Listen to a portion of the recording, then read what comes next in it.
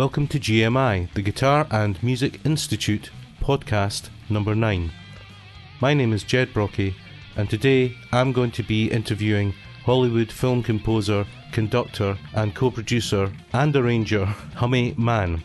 Hummy's film composition work has included Dracula Dead and Loving It, Robin Hood Men in Tights, Cyberworld 3D, Thomas and the Magic Railroad, Smokey and the Bandit Part 3, and he's also conducted and arranged and ghostwritten for numerous other Hollywood films. What he's got to tell us is incredibly exciting and interesting for anyone who's interested in music and specifically interested in writing for film. Hummy's interview is going to be serialised over the coming weeks. If you're listening to this on iTunes, please subscribe. We are available on many other download sites around the world. Hummy, it is really great to have you on the show. Jed, it's great to be here. Nice to see you. It's been a while. Too long. Too long, I know. With my guests, I usually try and get them to start at the beginning. I don't see why you should be any different. So, you are an incredibly gifted composer, but how did it all start? How did it all really begin? I seem to have an interest very early on for writing, which is when I tell people about my beginning. I mean, I started playing, recorder in school. When I was in grade school. Three Blind Mice.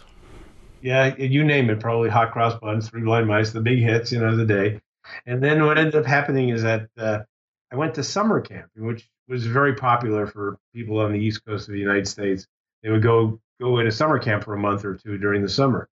And while I was at summer camp, there was a trio, a band, and the guitar player's name was Bucky. This is Howard, I think it's David Buckman or Howard Buckman. But anyway, I started taking guitar lessons that one summer. My father found an old guitar and sent it up to me, and I started playing guitar. And, I'd learn 3 chords and I'd write 2 songs. Like literally the day I started playing, I started writing songs. And so by the end of the summer, I knew 7 chords and I'd written 10 songs. So do you come from a musical background? My mother was actually a trained pianist. She had done some performing in her younger years, and we always had music around the house. We had my mother. My parents bought a grand piano that was lit in the living room, and they would have like musical soirees where they would have local pianists come and do performances. I remember sitting at the top of the stairs in our house and listening to the pianists playing, Rachmaninoff or whatever they were. Debussy. I hope the piano was lit from above. It probably was. Unfortunately, we lived up a staircase. There was a round staircase, so we couldn't see the piano. We could only hear it. And the kids out of sight, out of mind type of thing. Yeah. And all of my siblings also played. I had a brother who played drums and a brother who played bass, and my sister played flute. But I was the only one that really pursued it all the way to the end. In fact, I kind of remember my father trying to learn how to play. I think it was clarinet, and he was, because he was the only person in the family who didn't play an instrument, and he was never really got it. I mean, I think he frustratingly at 50 or, in his 40s or 50s, tried to pick up an instrument and just had no luck with it, which was, I think, a frustration to him. But he appreciated the fact that the rest of us did it and encouraged us. But again, I was the only one that continued it past, high school. Do you have any thoughts on why some people almost instinctively understand the language of music and others don't? That's a really interesting question. I've never really thought about that. Somehow, I guess that there must be something that came down the genes on my mother's side. Both of my kids are involved in music. My older daughter was a flute player and she's a professional dancer. And my younger daughter is a singer.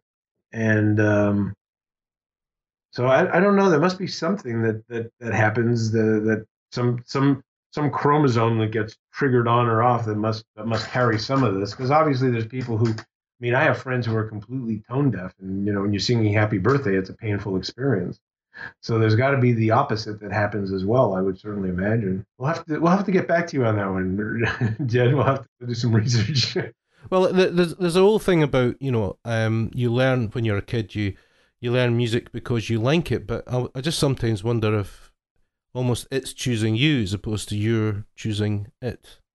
Well, no, I think that that's a really interesting question. I mean, because there are, like I said, people who are completely tone deaf that can't, you sing a pitch and they can't even get anywhere close to matching it. And, they have no sense of melody. I have a very dear friend who, like I said, when he sings Happy Birthday, it's just the worst abomination you could possibly imagine. And I love him and dearly as a friend, but, we tell him not to sing. And You won't be getting him on a recording session anytime soon. yeah, and you also don't want to go for an evening of karaoke with him because it's just going to be like, oh. So after that initial picking up the guitar and getting lessons and writing all these tunes and everything, what happened next? I remember getting back to camp. It was in the country, obviously, and there during that next year, taking guitar lessons at the local Y, in a group lesson, and learning a whole bunch of Beatles songs and things of that sort. Did you say the local Y? Yeah, like the YMCA, Ah, YMHA. right, okay. Um, Did you have to dress up as an Indian or something? No, not for that stuff. That comes much later in my life, actually. Right, okay. When I was doing Indian princesses with my daughter, but that's a whole other story. I took lessons. I'd go there on like weekend mornings and take a class in guitar and learn how to play more chords, and that's where I first discovered barred chords. And made my fingers hurt. And Yeah. Finally got myself a decent guitar, and I just kept at it. I mean, I just I was very, very turned on to the fact that I could play songs. I have this kind of really horrible recollection of telling people that I guess my ego was a little bent out of shape, and I remember telling kids who were younger than me that when I play guitar, and I'd say things like, "Yeah, if you like the Beatles, you'll like me." So nothing really changed then. A little humility gained in the later years of my life, but yes. What really interested you was the compositional side of things. Is that correct? Oh, absolutely. I mean, I still to this day play guitar, but I rarely do it professionally because there's, gifted, talented people such as yourself who could, blow me away on the instrument. But, I think that my strength has always been in composition. I mean, it's funny because next week I'm doing a performance that I haven't been on stage for years and years and years with my songwriting partner, Sue Ennis, who used to co-write a lot of the songs for the band Heart, that you're probably familiar with, the female band. Anyway, she and I have become writing partners, have written a lot of songs together, and we're doing a performance kind of lecture, kind of chat about the collaborative process. And it's like for the first time in my life, I have to practice again so I don't mess up on stage because I don't care if I can play through the song. I just care that I use the piano or the guitar as a tool. Do you carry on and tell us about your journey? So I just kept on playing guitar all the way through high school. I would do a lot of performing. I remember doing concerts at my local high school where I would play, James Taylor songs, the songs that I wrote, and I had a duo for a little while with a piano player named Jimmy Pantel, who I remember we performed like the entire version of American Pie together, and we would do silly things. Also, we played the end piano part from Layla on the piano, and we would do it as forehand piano, and we would switch positions by crawling over each other. And this is sounding like Dudley Moore. Yeah, I know, Victor Borge. Come on, Dudley Moore. I mean, I did like some strange things. Like I was in a couple of bands also along the way, and one actually no, it was a duo. It was a guitar duo with a guy that I met years later. I actually worked at summer camps in Ontario, and I met a guy named Laurie Mann, who's we weren't really related, but we were both guitarists, and I think it was with Laurie that we did like the entire Thick as a Brick, the Jethro Tull piece. You are actually Canadian from birth, but you're now a naturalized American. Is that correct? Yeah, I'm dual citizen at this point. Yeah. Yes. So yeah, no, I became an American citizen 11 or 12 years ago. Okay. After living for a long, long, long time. At what point did you decide, Tommy, that you kind of really wanted to do this as a career? Well, I think I always had aspirations of doing it as a career all the way through high school. But of course, my parents weren't all that comfortable with me, becoming a musician leaving high school. And I had a high aptitude for math and physics. And so I worked fairly hard my senior year of high school. The first semester or the first half of the year, I got what was called early unconditional acceptance to McGill University, which means I could sleep through the rest of my career in high school. Yeah. So it's like, okay, you've done the work. We know you're a good student. Take the next 6 months off, and then we'll see you at McGill. And I got accepted into what I was told and what I believed then was the hardest department, which was the engineering department. And the reason I tell that story is because I actually walked into some of my final matriculations in grade 11 without ever having studied at all. I mean, there was one exam that I walked in. There was a 3-hour exam that was multiple choice, and I hadn't studied for it at all. And I literally just went through and went A, B, C, D, A, B, C, D, A, B, C, D. And I walked out of the exam after 5 minutes. And this is a 3-hour exam that everybody was sweating over because I knew I didn't need the exam. I also hated the teacher. And what grade did you get? I think that literally my grade was like 5%. All right, I thought you always got 20%. If a couple of things out of that. One is, do you think there's a correlation between mathematics, people who are good at mathematics or at least feel drawn to it, and musicians? Absolutely. In fact, I think a lot of the teachers that I had at Berklee College of Music, because, I was still relatively early going into a contemporary music degree program, a lot of those guys had engineering or mathematics backgrounds. In fact, there was one of the before Berklee became Berklee College of Music, it was called Schillinger House, and there was a guy named Joseph Schillinger who wrote a whole system of musical theory based on mathematics. It was very interesting. You look in the book, and it looked like calculus. It was unbelievable. It sounds very emotional. But wait a second. The thing is that we could poke fun at it, but he had one, unfortunately only one, but one really famous student, which was George Gershwin, who was not exactly a slouch. Wow. Okay, Yeah. I stand corrected. Now, on this whole thing, I was doing a little bit background research about you, and Uh-oh. much to my Digging up the dirt. much to my amazement, when I think back in some of our conversations, I actually found out you are a member of Mensa. That's true. I am. I'm embarrassed. No, I'm not embarrassed to say. Tell us about that, Hummy, and tell us about why your self-esteem was so low that you needed to go and actually take that exam. Actually, the thing that's interesting is that the story about joining Mensa is actually funny, I think.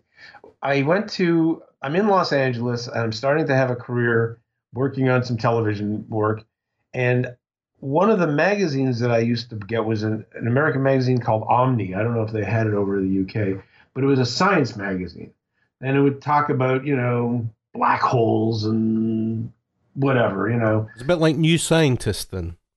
I guess, it's just, it's not as kind of technical as a what's the American Scientific, which is like the technical science magazine, but it's more of a consumer level. Here's interesting things about science magazine. So you were reading the articles and knew all the answers before you'd read come to the end. No. What happened is that I bought the magazine, I read the magazine, and in the corner on one of the back pages, there was like, send us $20 and take the Mensa home test. And I'd always been curious about Mensa, I knew what it was. And so I sent away for this test. And it's supposed to be a time test. You're supposed to have someone times you. Mm-hmm. And we lost track of time, being quite honest with you. That's basically what happened. And so I ended up spending more time, and I was really frustrated. I thought for sure I'd just completely blown the test. Not only did I go over time, I felt like the dumbest character on the planet. Anyway, I mailed the thing in because I'd already paid for it. And then like a month and a half later, I got a letter congratulating me and asking me to sit for the proctored test, where you have to actually go somewhere and they have somebody officially watch you over you. And I went, there must be a mistake here. I'm so sure. This is Mensa spelt with an S, not a Z. Yeah, MENS. So I ended up going to this bank that had a meeting room, and they gave us 2 IQ tests, one in the morning, then you had a lunch break, and then a different one in the afternoon. And again, I left feeling like a dummy. And again, lo and behold, I have a very high IQ. So come on then. How high is it? Come on. What's the number? I actually don't know the number. What, they didn't tell you? No, they don't tell you. The only requirement for being in Mensa is that you are in the top 2 percentile of anybody who's ever taken an IQ test. Really? for your age. Yeah. So in other words, for my age group at the time that I took it, and I think I was like early, maybe late 20s, early 30s at the time, of everybody in that age group, I was in the top 2%. That's quite amazing. So from that, can we confer that you're quite emotionally retarded? I hope not, because that would be pretty horrible for writing music. But Well, that's true. That is quite astonishing. I mean, there's a lot of conflicting. We're getting way off topic here, but why not? Obviously, there was something about it that you related to. What is it really a measure of? Your ability to cope nothing. with numbers and shapes? No, I have no idea what it's a measure of. Being quite honest with you, I've never been an active Mensa member. In fact, the first after I joined, I went to a meeting, and it really was like the biggest group of nerds I'd ever met in my life. So is it all about everybody trying to outsmart everybody? I don't think that it's that. I think that they're just the philosophy of Mensa is that people who are very, very bright hanging out and discussing with people who are very, very bright might come up with some very, very bright ideas. And it's promoting people who have that distinction to kind of socialize with each other. I've been to a couple of events up in Seattle. They seem a little less nerdy, and I think it's only because people up here, there's a lot of people involved in software development and stuff. So I'm sure there's a bazillion Mensa people up here. Do you think intelligence has anything to do with music making and improvisation and composition? No, I don't think so. I don't think so. I mean, I you know, I know a lot of people. I mean, I never ask anybody what if they're members of Mensa. So, No, it's not the sort of thing you on the in session, fact, where, right? where did you get this information? That's something I want to know. Is how did you find this out? Well, I found it on your website actually. It's on my web. Oh, you know it because it's on my affiliations. It just says it in the That's bottom right, of yeah. my. So anyway, let's move on because I think everyone will be very interested in that, but they're not particularly interested in men, so they want to know about you. Yeah, basically, I all the way through high school and college, I was performing and writing, and every now and then an embarrassing photograph of one of my concerts shows up. One showed up on Facebook a couple of months ago, or because one of the interesting, unusual things was that I had a big beard all the way through high school. I mean, I got facial hair very young in life. And so I was like playing in places in clubs that I wasn't actually allowed into because I was underage, but I looked much older. So take us then. You went to Berkeley, didn't you? Yeah, actually, the story is that after high school, I went to McGill University for 1 year in electrical engineering, and my father noticed that I wasn't playing guitar anymore. Something that I would do for hours and hours and a day. I very distinctly had this recollection of us going out for lunch together, and him saying to me, "Well, I notice you're not playing guitar very much, and I know you have a passion for this, and I feel bad about it." And I said, "Well, Dad, it's kind of hard to come home and do 4 hours of physics homework and 4 hours of calculus and then want to pick up a guitar. I'm exhausted at that point." And he basically said to me that if I applied to music school and I got in, he would send me.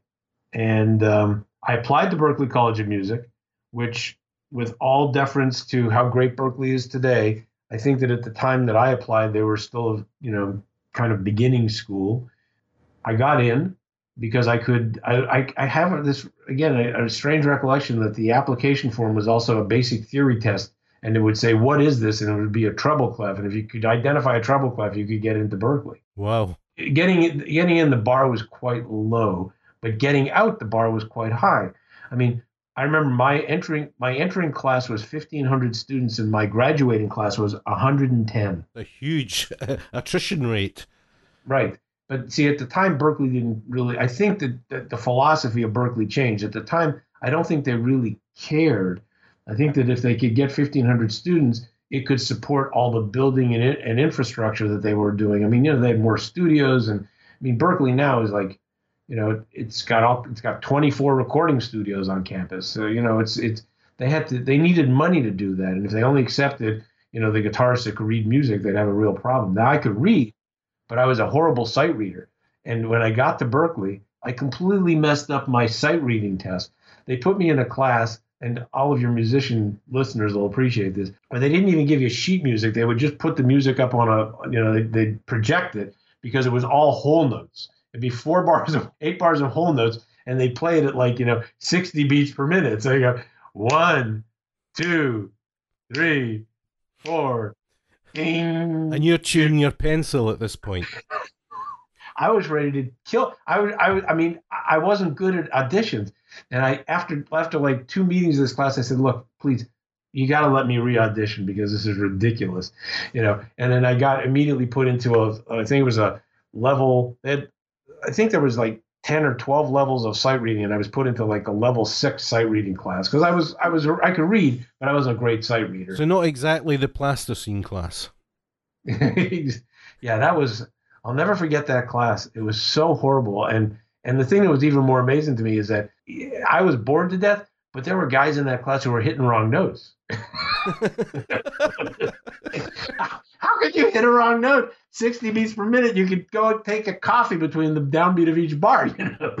So just for people listening in who may not know what Hammy's talking about at 60 beats per minute, just think of seconds. That's how fast the speed or tempo Hammy's talking about there. We'd be playing one note every 4 seconds. It's just it's incredibly slow. I just really messed up my entrance audition. So anyway, I was at Berklee, and I was a guitar major for the first 2 years. And the reason I was only a guitar major for the first 2 years is because composition majors. So basically, guitar was my principal instrument. Composition was my major. I used the wrong terms there. Your principal instrument, you have to take a certain amount of private lessons, and what they call juries in the United States. I don't know what they call them anywhere else in the world. So at the end of every quarter, you have to demonstrate a skill set. You have to play some prepared pieces, do a sight reading test, and scales and chords and things of that sort. But as a composition major, I only had to do 4 juries. So I only did them for the first 2 years that I was there. And then I switched instruments. And strangely enough, I was very much enamored by the music of a group called the Paul Winter Consort, which had the instrumentation on a particular album, which I fell madly in love with, called the Road album, was flute, oboe, cello, acoustic bass, guitar, and percussion. And they did kind of a combination of fusion of jazz and classical. And it really, one of the first recordings was a piece called Icarus. I think Ralph Towner actually played in the band. Yeah, he wrote that. Yeah, Ralph Towner, what a player. So he was in the band. And because they performed his piece Icarus, which is something that he wrote. Did everyone have moustaches and flares? Probably did, actually. The album cover looks very psychedelic. It's pretty funny. But I wore out this album, and then what ended up happening is that I formed a group at Berklee, an ensemble of that same thing, and we would transcribe their pieces and write pieces for them. But I could never find an oboe player that could improvise, and I figured, how hard can it be to play oboe? So oboe became my instrument from then on at Berklee. And I was pretty mediocre oboe player, but they didn't have very many oboe players to compete against. So it was like there was one other oboe player. So in the concert band, I was oboe player number 2. Whereas in any other school, I wouldn't even have been in the band because I would be so horrible. Second call oboe player, man. Believe me, being the second call was wonderful because I got to play music that I would never have ever played before. I had a good oboe player next to me, and I was a bad oboe player. I eventually became an okay oboe player because I had already played flute and clarinet and some other instruments along the way. So it wasn't like I was starting from scratch as a woodwind player. In fact, when I was at Berklee, and they don't do this anymore, the composition majors used to take the instrumentation classes that they made the education majors take. So I took a trumpet class and a trombone class and a cello class. That's and great idea. Yeah, I tested out of flute and clarinet because I'd already played those. I picked those up through high school and grade school. So the point of that, Hummy, would be so that as a composer, you would know the technicalities and specific problems or limitations or what an instrument could do. Yeah, I mean, you're supposed to learn that in orchestration class anyway, and I think that I would say that the problem is that until you really master an instrument, you're writing to the player's limitations, and so it can really scare you off. I was particularly frightened by trombone for many years because I just couldn't figure out how trombone just didn't make any sense to me whatsoever. I mean, I took trombone class and I understood the mechanics, but When I would hear guys go, "Ba, ba, da, ba, da, ba, da, ba, da, ba, da," I just go, "Oh my God, how the hell are they doing that stuff?" I could see how a trumpet player could do that. I get how you get to the notes on the trumpet, but trombone players, unless you're playing scales, it's like, how the heck are they doing this? It took years till I started writing decent trombone parts, or at least in my opinion, decent trombone parts. But what I think I did gain from it is you gain a sensibility that you can't gain from a book. In a book, you could learn, where the breaks are on the clarinet and the chalumeau register and, things of that sort. But you don't really get a sense of how melody lays on the instrument. For the listeners, can you just talk about what you mean by a chalumeau register on the clarinet? There's a particular register of the clarinet, the low register of the clarinet, that has a very particularly woody and soft, fuzzy sound, for lack of a better term. And they've actually given it a name called the chalumeau register. And then when you get up above a certain level, the tone quality of the instrument changes. I mean, one of the things that's interesting about instruments that we kind of lose sight of because we just get used to hearing them is that instruments sound very different in different ranges. The very low end of a trumpet doesn't sound anywhere near as regal and as exciting as the high end of the trumpet does. The low end of a flute doesn't have very much projection. The high end of the flute, very high end, is it's like a missile, and it's really important to learn where to write on different registers of the instrument in order to get particular balances when you're writing for an orchestra. So that's part of what you can learn. So who is Chalumeau? Was that a person? Was that someone who played down there? I've never even asked that question, but I'm kind of imagining that he was. It sounds like a person. It sounds like some French guy. So it sounds like a French spy. Come play in my register. In one of the previous podcast interviews, I was talking to Callum Malcolm. You remember Callum? And he was talking about when he was recording Stefan Grappelli. It was very funny, and his French impersonation was fantastic, but apparently all Stefan ever wanted was more reverb, monsieur, more reverb. That was it. So I remember producing a session with Toots Thielman. Oh, that would have been fantastic. Yeah, I mean, the thing that was amazing about Toots Thielman, again, going off a little tangent, is that we were recording a jazz album, and earlier in the day we had brought in this trumpet player who I will leave nameless, because this trumpet player, walked in with like this blonde bombshell roadie carrying a case in each hand, and would run and get him water, and it was kind of like this wacky, like, oh my God, what a prima donna this guy is. And then Toots Thielman walks in, and he's wearing like a dress jacket, with a casual shirt, sits down, pulls a harmonica out of in his pocket, and just blows you away. He's just like, one of the greatest musicians on the planet. And you just kind of go, it was just such a contrast how humble and mild he was, and just friendly, and just, why that was? He didn't have all that packing up to do. I mean, imagine if he had been a drummer. You're absolutely wrong about the harmonica thing that you just said. And I'll tell you why. When we used to do recording sessions in Los Angeles, I worked on a TV show called Seven Brides for Seven Brothers, and we had a harmonica player on that TV show whose name was Tommy Morgan.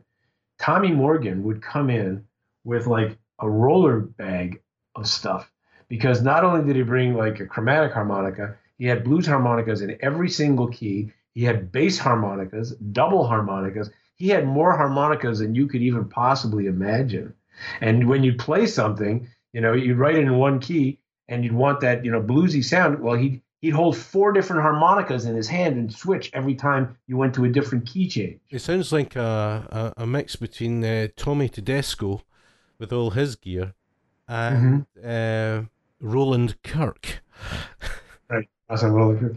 Yeah. Roland Kirk, he would play 3 saxophones at the same time. At the same time, right, yeah. I've seen him do 2. I've never seen him do 3, but yeah. No, but Tommy was legendary, and everybody, whenever you had to do a recording session with harmonica in Los Angeles, you would call Tommy and ask him when he's available, because you'd book your sessions around Tommy. Wow. I mean, it was unbelievable.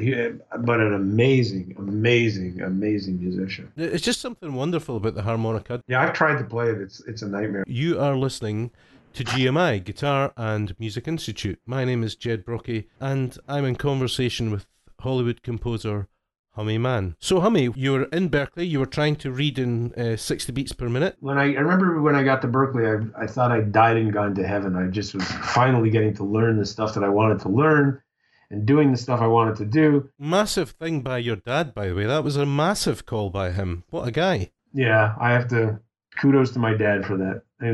It was funny. I remember being in college and at Berkeley. My parents would call, I'd talk to them once a week on Friday night. We made this, this was kind of a pact. I'd call them, and I may be making this up, but I don't think I am. I just remember my mother always asking me, so what are you going to do when you graduate? It's like, well, let me get through it first, Ma, and then we'll worry about it. It's like, anyway, I got to do some amazing classes, study with some amazing people. I think that probably the biggest influence on me when I was at Berkeley was, actually, before I go there, I took one film scoring class at Berkeley and hated it. It was the least favorite class I took. And probably the reason why is because, I had left McGill University because I didn't want to be doing calculations and all that stuff. And basically, so what ended up happening is that when this film scoring class was all mathematics, it was like all figuring out timings and figuring out tempos. And at that point, we didn't have Apple home computers or all, none of that stuff existed. I mean, when I was the year before McGill University, I took a class on how to use a slide rule. And I remember seeing one of my professors had this thing strapped on his belt. It was in a leather case. It was a calculator that could add, subtract, multiply, and divide. And it cost him $800.